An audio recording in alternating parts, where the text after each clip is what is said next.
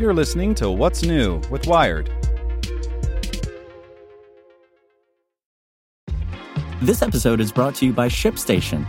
You know, some things take a lot of work, like sending little robots to far-off distant planets. And just as that's challenging, so too is running a successful e-commerce business, especially when there's so much to do.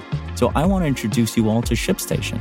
Now, I love using ShipStation because of its easy-to-use dashboard, which makes managing orders and printing labels a breeze and super smooth. Oh, and the customer service is just out of this world.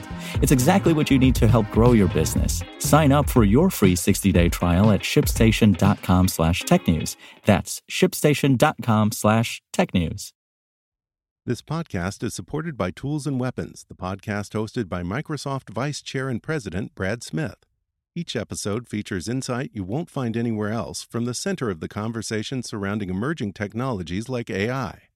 Right now on the podcast, you can hear a special episode where Brad Smith lays out Microsoft's vision for a vibrant marketplace driving the new AI economy. To hear more, follow or subscribe to Tools and Weapons with Brad Smith wherever you get your podcasts. Welcome to the most interesting thing in tech from Nick Thompson, editor-in-chief of Wired Magazine.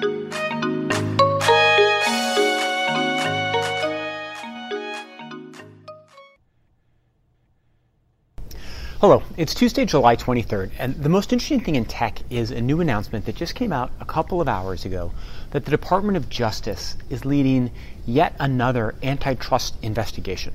This one is broad. It's into the tech platforms in general, the way they work with their customers. The Department of Justice is soliciting input, probably bring in a lot of people, it will probably do a lot of work, and will involve a whole bunch of companies. So where does this leave us?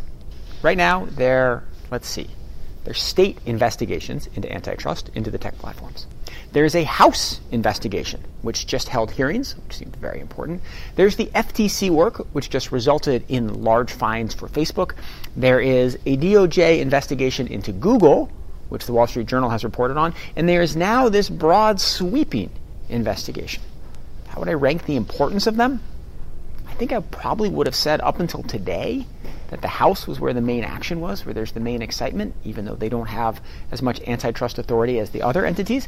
Now I would say it's the Department of Justice. This is a clear sign that William Barr, who runs the department, is really concerned about the tech companies and antitrust. And what's also interesting is that this is a broad one. The last couple of weeks, it had seemed like some of the companies, namely Apple, Microsoft, kind of exempt, that all the heat was coming towards Google and Facebook and to a lesser degree Amazon.